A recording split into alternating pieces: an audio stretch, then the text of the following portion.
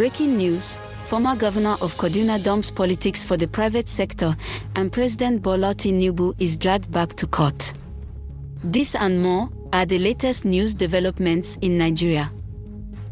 This is a quick summary list of Nigeria's news headlines from News Scroll.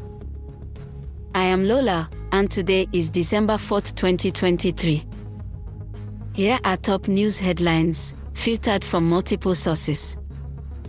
Multiple African governments have justified their decision to send substantial delegations to the COP28 climate conference in Dubai, despite facing widespread criticism. Report by Africa News.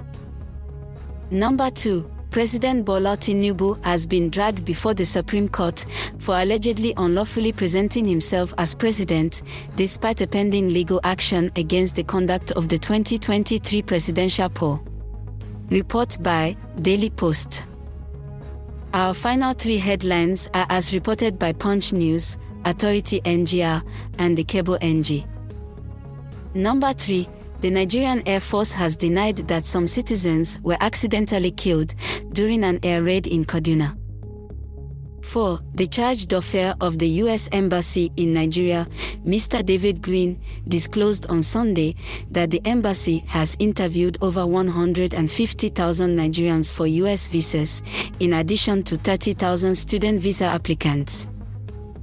5. Nasir El-Rufai has made a big comeback, and this time around, he has dumped Nigerian politics, announcing his entry into the private sector.